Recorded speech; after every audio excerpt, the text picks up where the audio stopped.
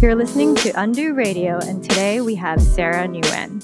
She is the founder of Listening Party, where we record for Undo Radio, but she's also an amazing filmographer, videographer, who recently worked on We Gon' Be Alright, a docuseries with the famed director Jeff Chang, and also recently started her own coffee distribution and coffee roast called Nguyen Coffee Supply.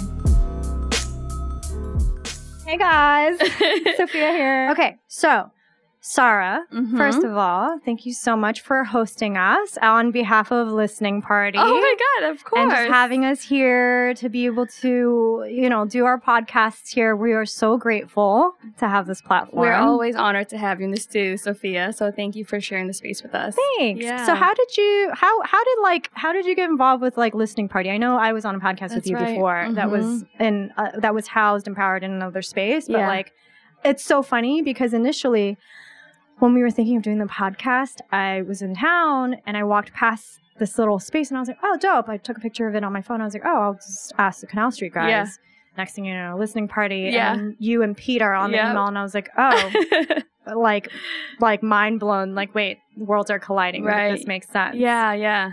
Listening Party is a partnership Listening Party is a network / podcasting agency that was started by myself and Peter Oasis. We came together about a year and a half ago. And it was a really natural synergy because Peter comes from the whole talent development, talent management, also concert / live podcast booking background. So he's kind of like the biz dev guy and also talent management guy. And I really come from the narrative background, film background, storytelling background. So I help a lot with one community initiatives, but also really helping to flesh out the storytelling, the narratives, right? And so when we first came together, it was actually to work on film projects because that's my background mostly. Right. But then if anyone, has worked in film, it's really, really hard to get a film financed. So then we also saw podcasting emerging, and then Peter was already working in live podcasting. And so we decided to take the route of channeling narratives and storytelling through the podcast avenue. And then also along that way, we could always translate podcasts into film and TV later on. Dope. Yeah. So that's kind of how Listening Party came to be. And then Canal Street Radio is one of our first projects here with Canal Street Market. And you do so much. If you don't follow Sarah on Instagram, you really should. It'll make you feel like shit sometimes. No, that's not She's true. That girl. She's that account where you're looking at it and you're like, oh, great. She's working on something new. I'm still working on this thing. Which is amazing. And I think there's so much to talk about. When I was preparing today, I was like, where do I even begin? Yeah. There's so much. Yeah. But I feel like as someone who does so many different things on so many different types of platforms, it's very clear that your intention and your passion is really what leads you. So thank you. I guess my question is, what kind of lights your path? What's kind of that main beacon that's that keeps it going? Because obviously you're making moves, so many moves that people can barely keep up, which is a great thing. Thank you. Yeah, I think that I've had people kind of have a similar reaction where it's like, oh my God, you're doing so many different things. Wait, what? How does that connect to this? How does a restaurant connect to your filmmaking? How does a coffee company connect to media? People are initially kind of surprised because I think we live in a society where people are kind of conditioned to pursue one pathway. And I've always really more identified with the path of a polymath. And I think growing up, I always felt really insecure about that. I was like, oh, I'm a jack of all trade, master of none, right? And I would really beat myself up over why can't you just have a focus? Why can't you just have one path? You're doing too many things. But I hear you. Right? But I would, because you do so many things too, right? I hear you. And so I would feel really guilty and I felt like something was wrong with me until I finally just let that expectation or that conditioning go. And I embraced who I was, which was, a polymath and a multi-platform creator. And at my core through it all, I am an artist and a storyteller. And I have many platforms where I channel that, whether it's restaurants or food or coffee or film and media.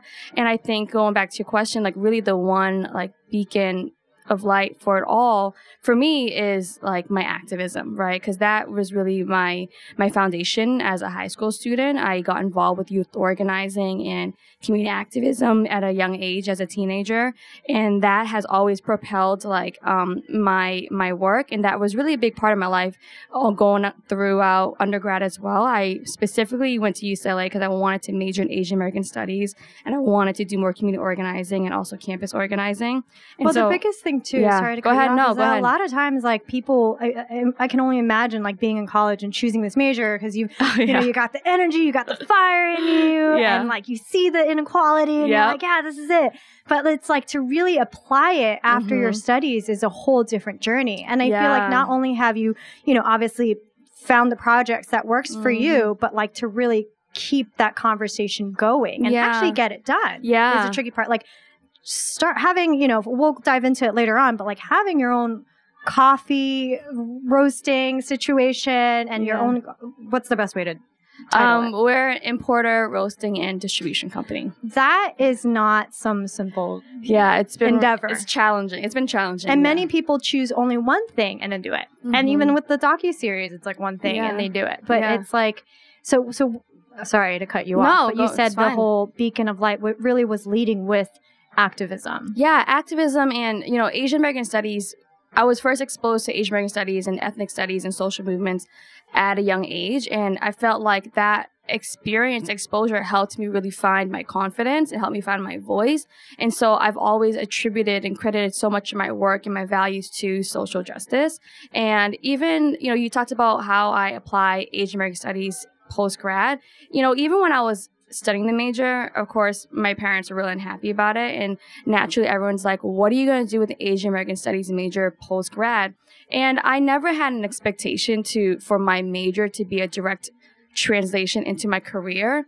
I don't think our system is designed to like be like major into career. I really took my studies and my time with undergrad as a way to like make myself and my brain the most powerful version it can be. And for me, I found that through activism and ethnic studies, because it was all about building my critical thinking skills. It was all about finding my voice. It was all about empowering myself.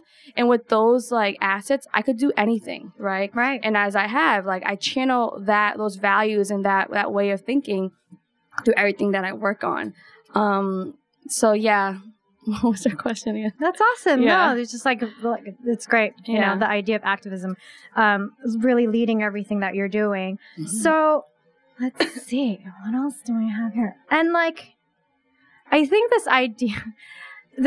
so it's funny because I also, my entire life have been told like, you're doing too much. Just choose one thing and be good at that versus like you said, master of none. Yep. But I recently would have this little answer in my head, which I feel like would sound too snooty or like too gassed. Yeah. And my answer would be like, just because they can't do it all doesn't mean I can. Right. Yeah. But it's like, I feel so almost rude to like say that to people. Yeah.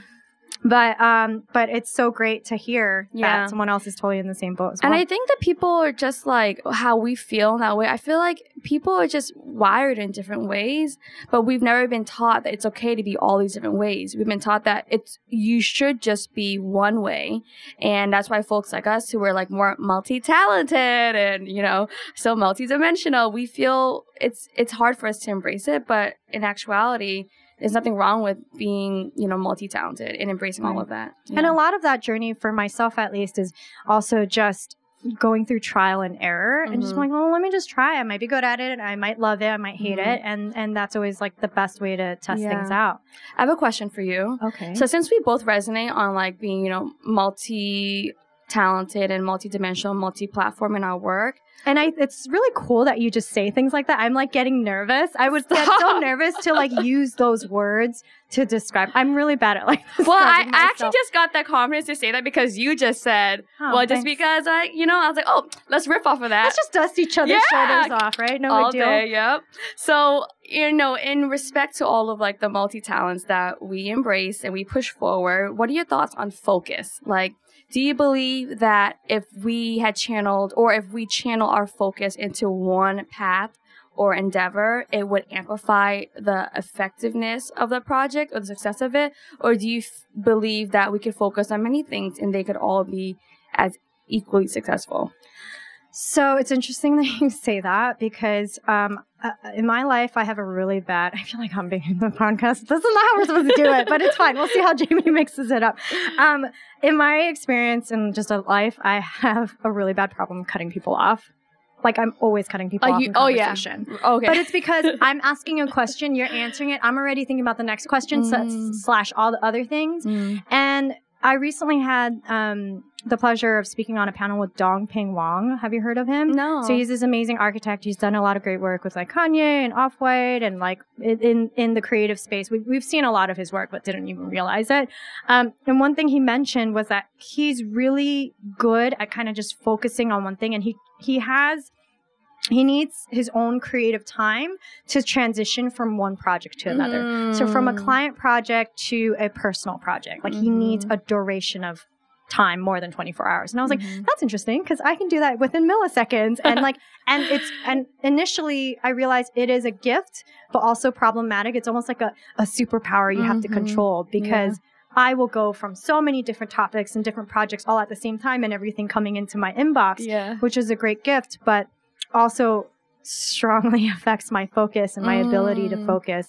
Obviously, productivity has a huge play into it. Oh, so the way that we use, the way that you like utilize like all of like your superpowers, does that mean that you're losing on some of the productivity? No, I'm using productivity apps and the idea of working efficiently in a way to champion that thinking. So like, having a notebook to write down my thoughts. We use Trello, we use Slack. We started using Todoist, which is like a list managing app. We have so many different apps that we use to be able to compartmentalize our thinking, and also to just have things be a specific train of thought. And a lot of that is really just maturity too. That's really like good. professional maturity. Yeah. I'm also teaching a class which will be out soon. I'll send you a link for that. On Skillshare?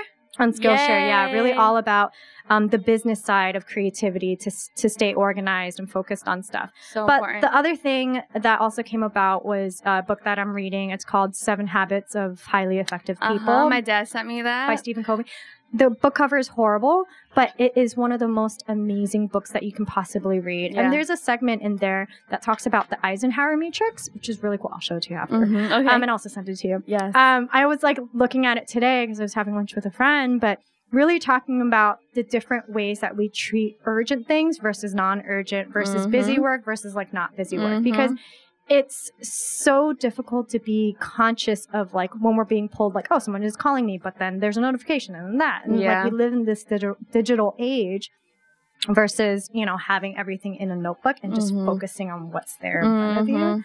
And a lot of it is just trial and error and balance and figuring out what works for you and what doesn't. So I'm really big on that in terms of prioritizing what's urgent and what's not urgent. I'm huge on my mind share and like what I give my mind share to and when I give it to. So the things that are most important to me, I give that in the early part of my day. So I turn all my notifications off on my apps because I don't want to see it.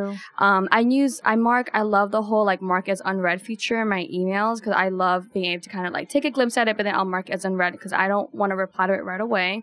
I leave my read receipts on all my texts because I don't care that people see that I've read it and I don't reply. Same. Right? Because I'm like, I'll read it to make sure it's not an emergency, but I'm going to reply when I want to reply. And like no one is entitled to my time, right? But yeah, so the prioritization of what's urgent and not urgent is great, and it's huge for like not just productivity.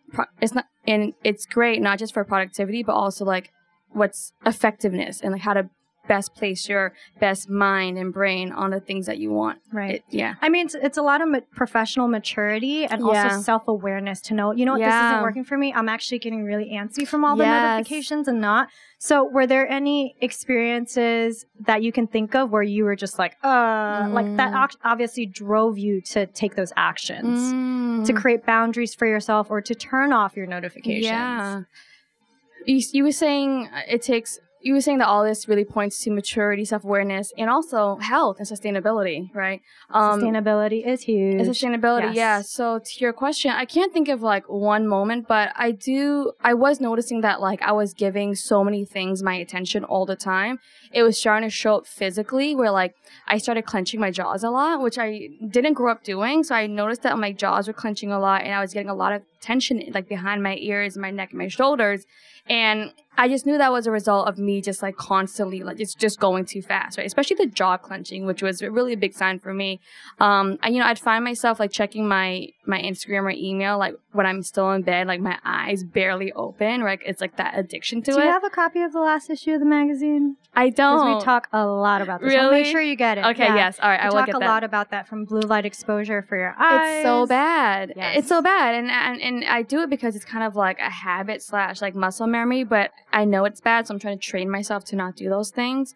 But yeah, I think it was really when the physical signs started showing up. That's when I was like reprioritizing. Mm-hmm. A lot of that is also conditioning as well, which I'm sure you already know too, is like when we're physically stressed in this modern day and age, our body responds just like if we were to see a tiger and like chasing after us back in the day. So our hormonal and chemical reaction is actually the same, whether we're in traffic, we're getting overwhelmed by emails and so forth. Mm-hmm. So, literally you don't even notice how much tension your body holds onto. Right. And sometimes, if you get a massage, it'll be like, oh, I had no idea that was that sore. Yeah. And the best one that I experience is like if I ever get my nails done, they're like, relax.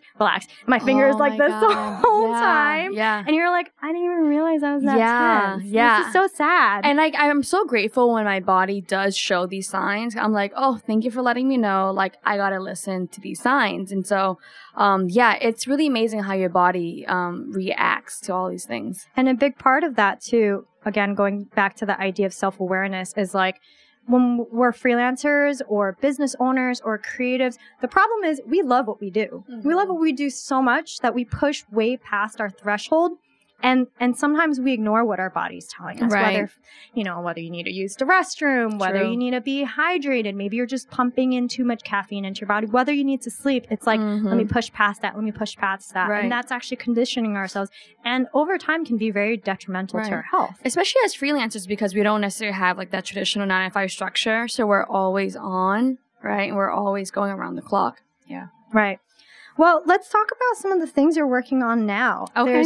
There's so much to go with, but you recently started a docuseries called We Gon' Be Alright. Yep.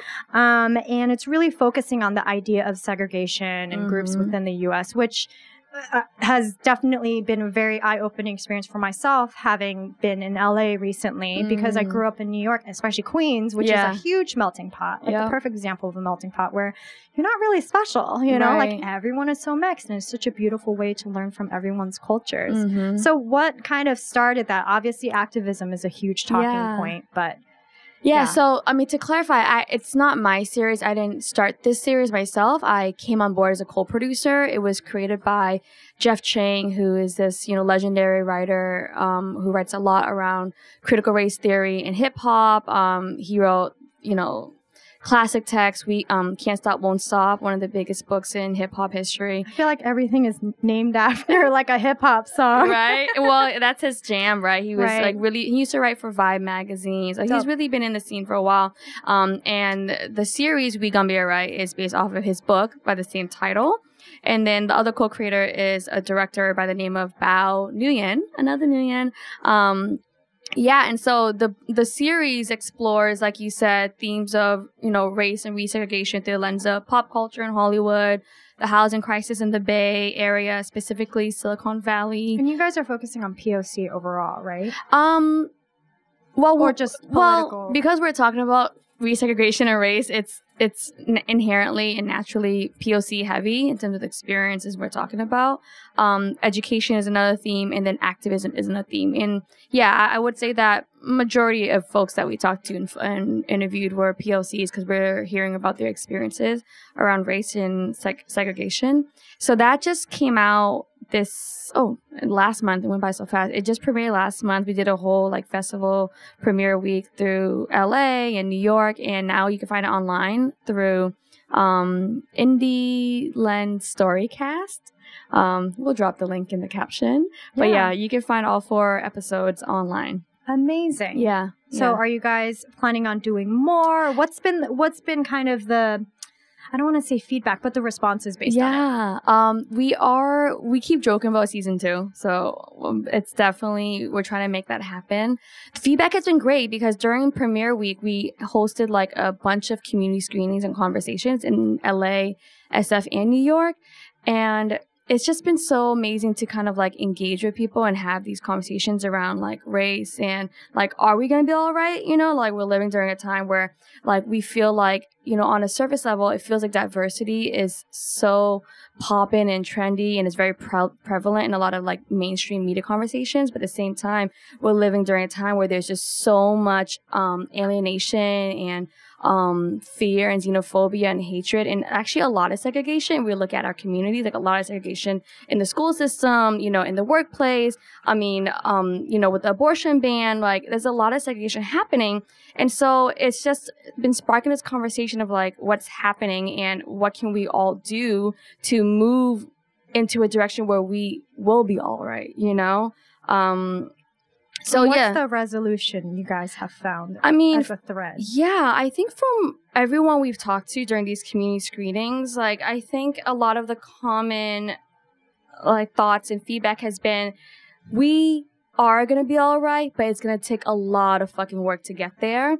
And in the process of being all right, a lot of people will not be all right, right? A lot of people will continue to be targeted and torn apart from their families or be refused certain pay or be refused abortion, right? I think in the overall like arc of justice, like because there's so many people fighting out there, like we will move there, but it doesn't mean that a lot of people aren't going to be hurt and really traumatized in the process. So, yeah, and, you know, Jeff's work is, to me, I've been a fan of Jeff's work since I was in high school, so it was amazing to work with him, and I love that we're able to now bring his voice and his vision to a younger audience to have these conversations, because otherwise he's heavily in, like, texts and books in the classroom. So it's been really good to kind of, and if you watch it, what I really love about the series is that it's really just a bunch of questions, right? It doesn't force anything onto you. It just poses a lot of questions for the viewer to think about what's happening, and it really kind of engages the audience in a way where it's like, what are you gonna do, right? Like, how are we gonna be all right? Yeah, I think it's really it's great that, you know, in this day and age, in the recent years, that there's just been so much communication happening on these types of topics. And one thing I really like to point out, at least like pertaining to the women's movement overall, is it's great that people are fighting, and it's such an important time and sensitive time. But at the same time, we have to recognize that so many traditions are being overthrown, right? So our system in our world that has been operating for hundreds of years in a certain format, whether it's gender roles or religion practices, to you know, even when it comes to a topic like segregation in America, if we're talking about real estate, that was specifically planted. Our education system and how schools are being funded is all based on real estate, and all of that comes down to, unfortunately, racial segregation and our history here. But at the same time, it's great that all this movement and energy is moving towards that. But at the same time, we kind of got to give ourselves some leeway too, because it's not going to happen overnight. Right. It took hundreds of years for it to become this way. People are frustrated, and now we're trying to make that change. And so it's inevitable that, you know, there's going to be martyrs, so you can say, in this situation. Yeah. And even on the topic of POC, I was just talking with friends recently about, what's the recent movie that like Ali Wong Always Be My Maybe. So when that came out, you know, my girlfriends and I were texting about it, and they're like, oh my gosh, I cried when I watched it. And I was like, I can't even watch it because I think I'm going to cry. Oh. Like, when I saw the trailer, it made me tear up. Good. Yeah. Not because of the romance idea, by all means, but because I didn't even realize I needed to see something like this to know that it exists. Simply from the fact that it was a full cast of Asian people, majority of them all speak English. Like, that's unheard of. Right. And I didn't even realize that was unheard of. Right. I didn't even realize I needed to see something like that to have that representation and realize that there is a lack of representation. Yeah, a lot of my friends have been responding the same way, where it's just been such an intense and deeply emotional like experience and watching this rom-com. Yeah, because it's a rom-com, but it's so powerful because, like you said, nothing like this has ever existed before, and it shows because we're so affected by it. Right. So talking a little bit about your Asian roots as well, you recently started your own coffee roasters and distribution company called Nuance Coffee Supply. How long have you been working on that? So I started conceiving the idea in 2016, and then in the fall of 16, October was the first time I went to go visit the farm, which is the farm that I work with in Da Lat, Vietnam. And then it kind of like sat in the back burner for all of 17. And then like finally by the end of 17, I was like, all right, it's just time to like pull the trigger and make this happen. So then I like committed to it, and then I built it all of 2018, like BTS from the ground up. And then I launched it in November 2018. So I want to rewind a little bit. Yes. When you were at the lot in the farm, what was going through your mind to like even decide, to even have this idea of like when I was at the farm, or like even when you what brought you to that place? I had the idea before because I had a small restaurant in Bushwick that was around for several years called Lucy's Vietnamese Kitchen, and I've been in New York since 2012, and anyone who's been in New York anyone who's been in New York can see that there's been a huge emergence of Vietnamese food and culture in the food scene here. And so it was really exciting to witness that and also be a part of it in a small way through fast casual Vietnamese food at Lucy's Vietnamese Kitchen. And at the same time, I was noticing that like Vietnamese coffee, specifically like Vietnamese iced coffee, was becoming really trendy and buzzy, right? So I was like, oh, this is pretty cool. And it was showing up on like coffee shops and restaurants that weren't even Vietnamese American, right? So I was like, oh, something is happening here. This is getting really buzzy. But then, Sophia, what I noticed is that a lot of these places were doing it wrong. They were kind of taking like their house drip or cold brew, and it was oftentimes a really like high acidic sour bean, like maybe from Ethiopia or from Colombia, like a non-Vietnamese country, and they were adding condensed milk to it and calling it Vietnamese iced coffee. Well, how is it supposed to, just so our listeners know, how is it supposed to taste like? So, I don't drink it because it's too sugary. I'm like overwhelmed. Right. And the reason why it's so sugary is because a lot of folks are making it wrong because they're using really poor quality coffee.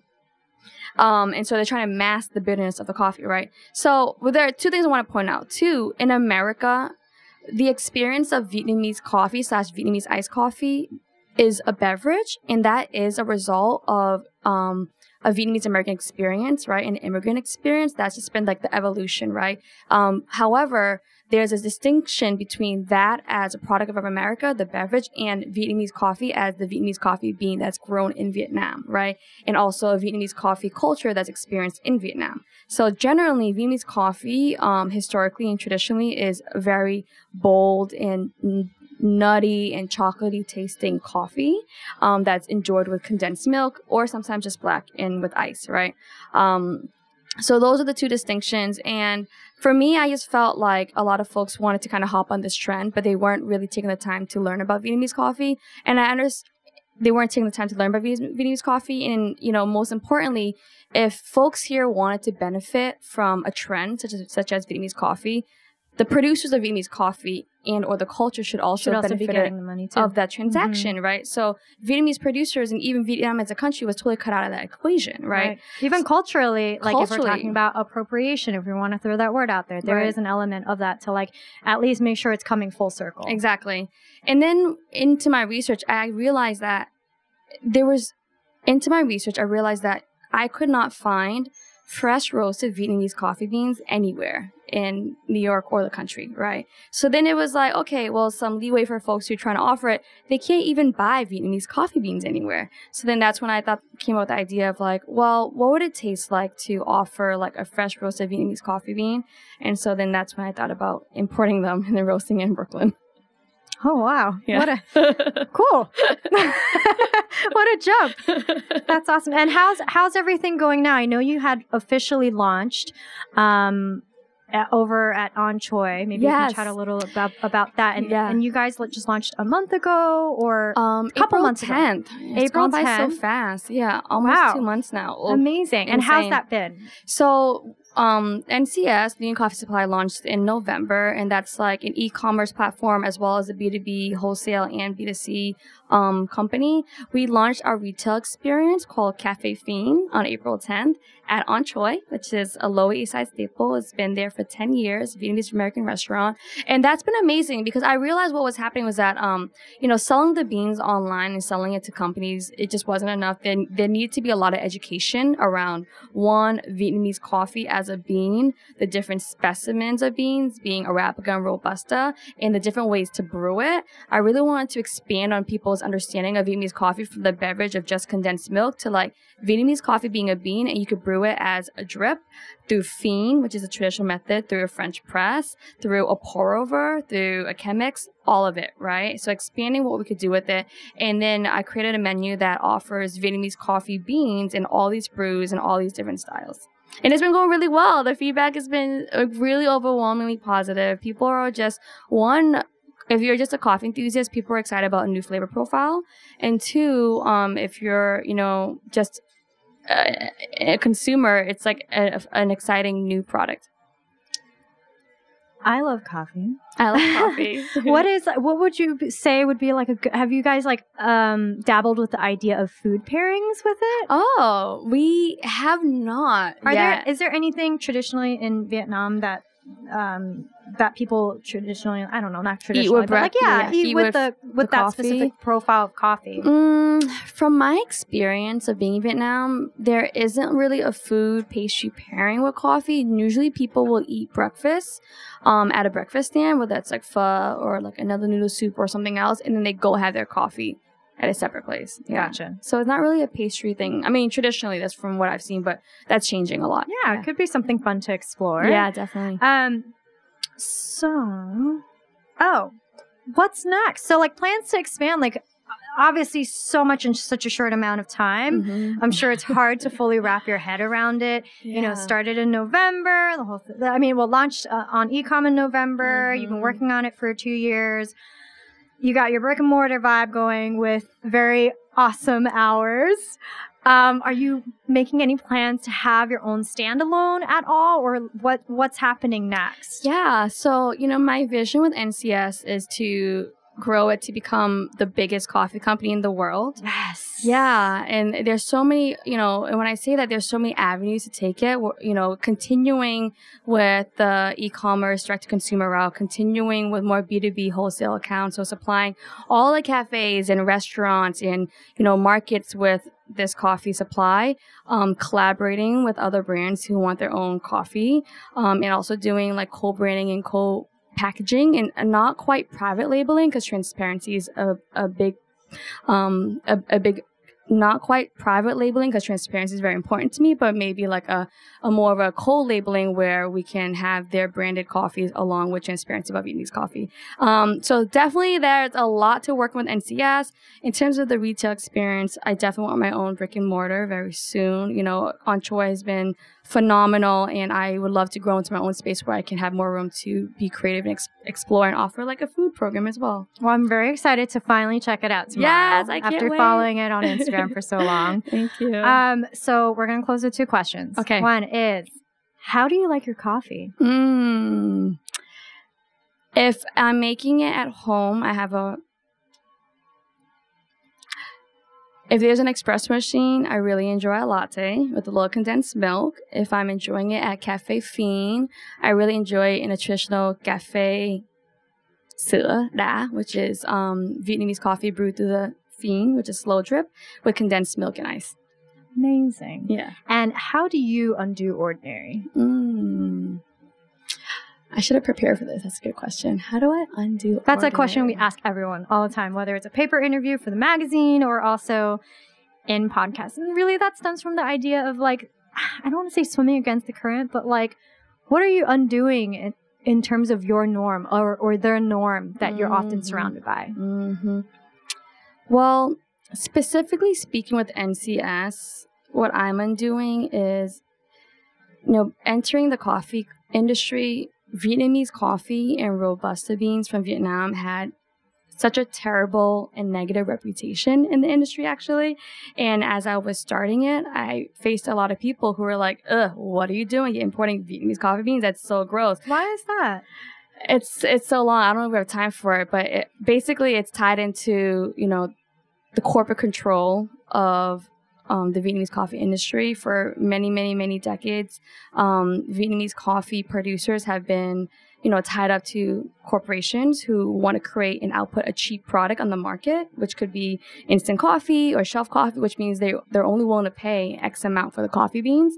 So then these producers in Vietnam get stuck in a cycle of poverty because they don't have the resources or the investment to elevate their own farming techniques and elevate their quality of life, right? So the product is cheap because the corporations choose to output that, and then the reputation then transfers to Vietnamese coffee being, well, Vietnamese coffee is cheap coffee.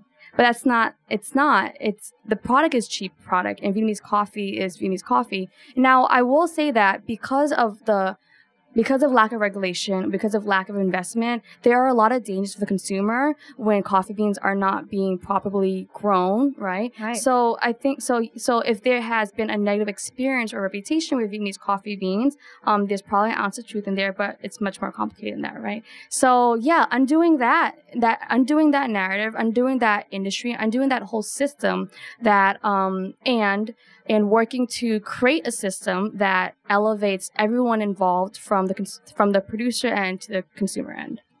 Amazing. Get it, girl. Thanks, boo.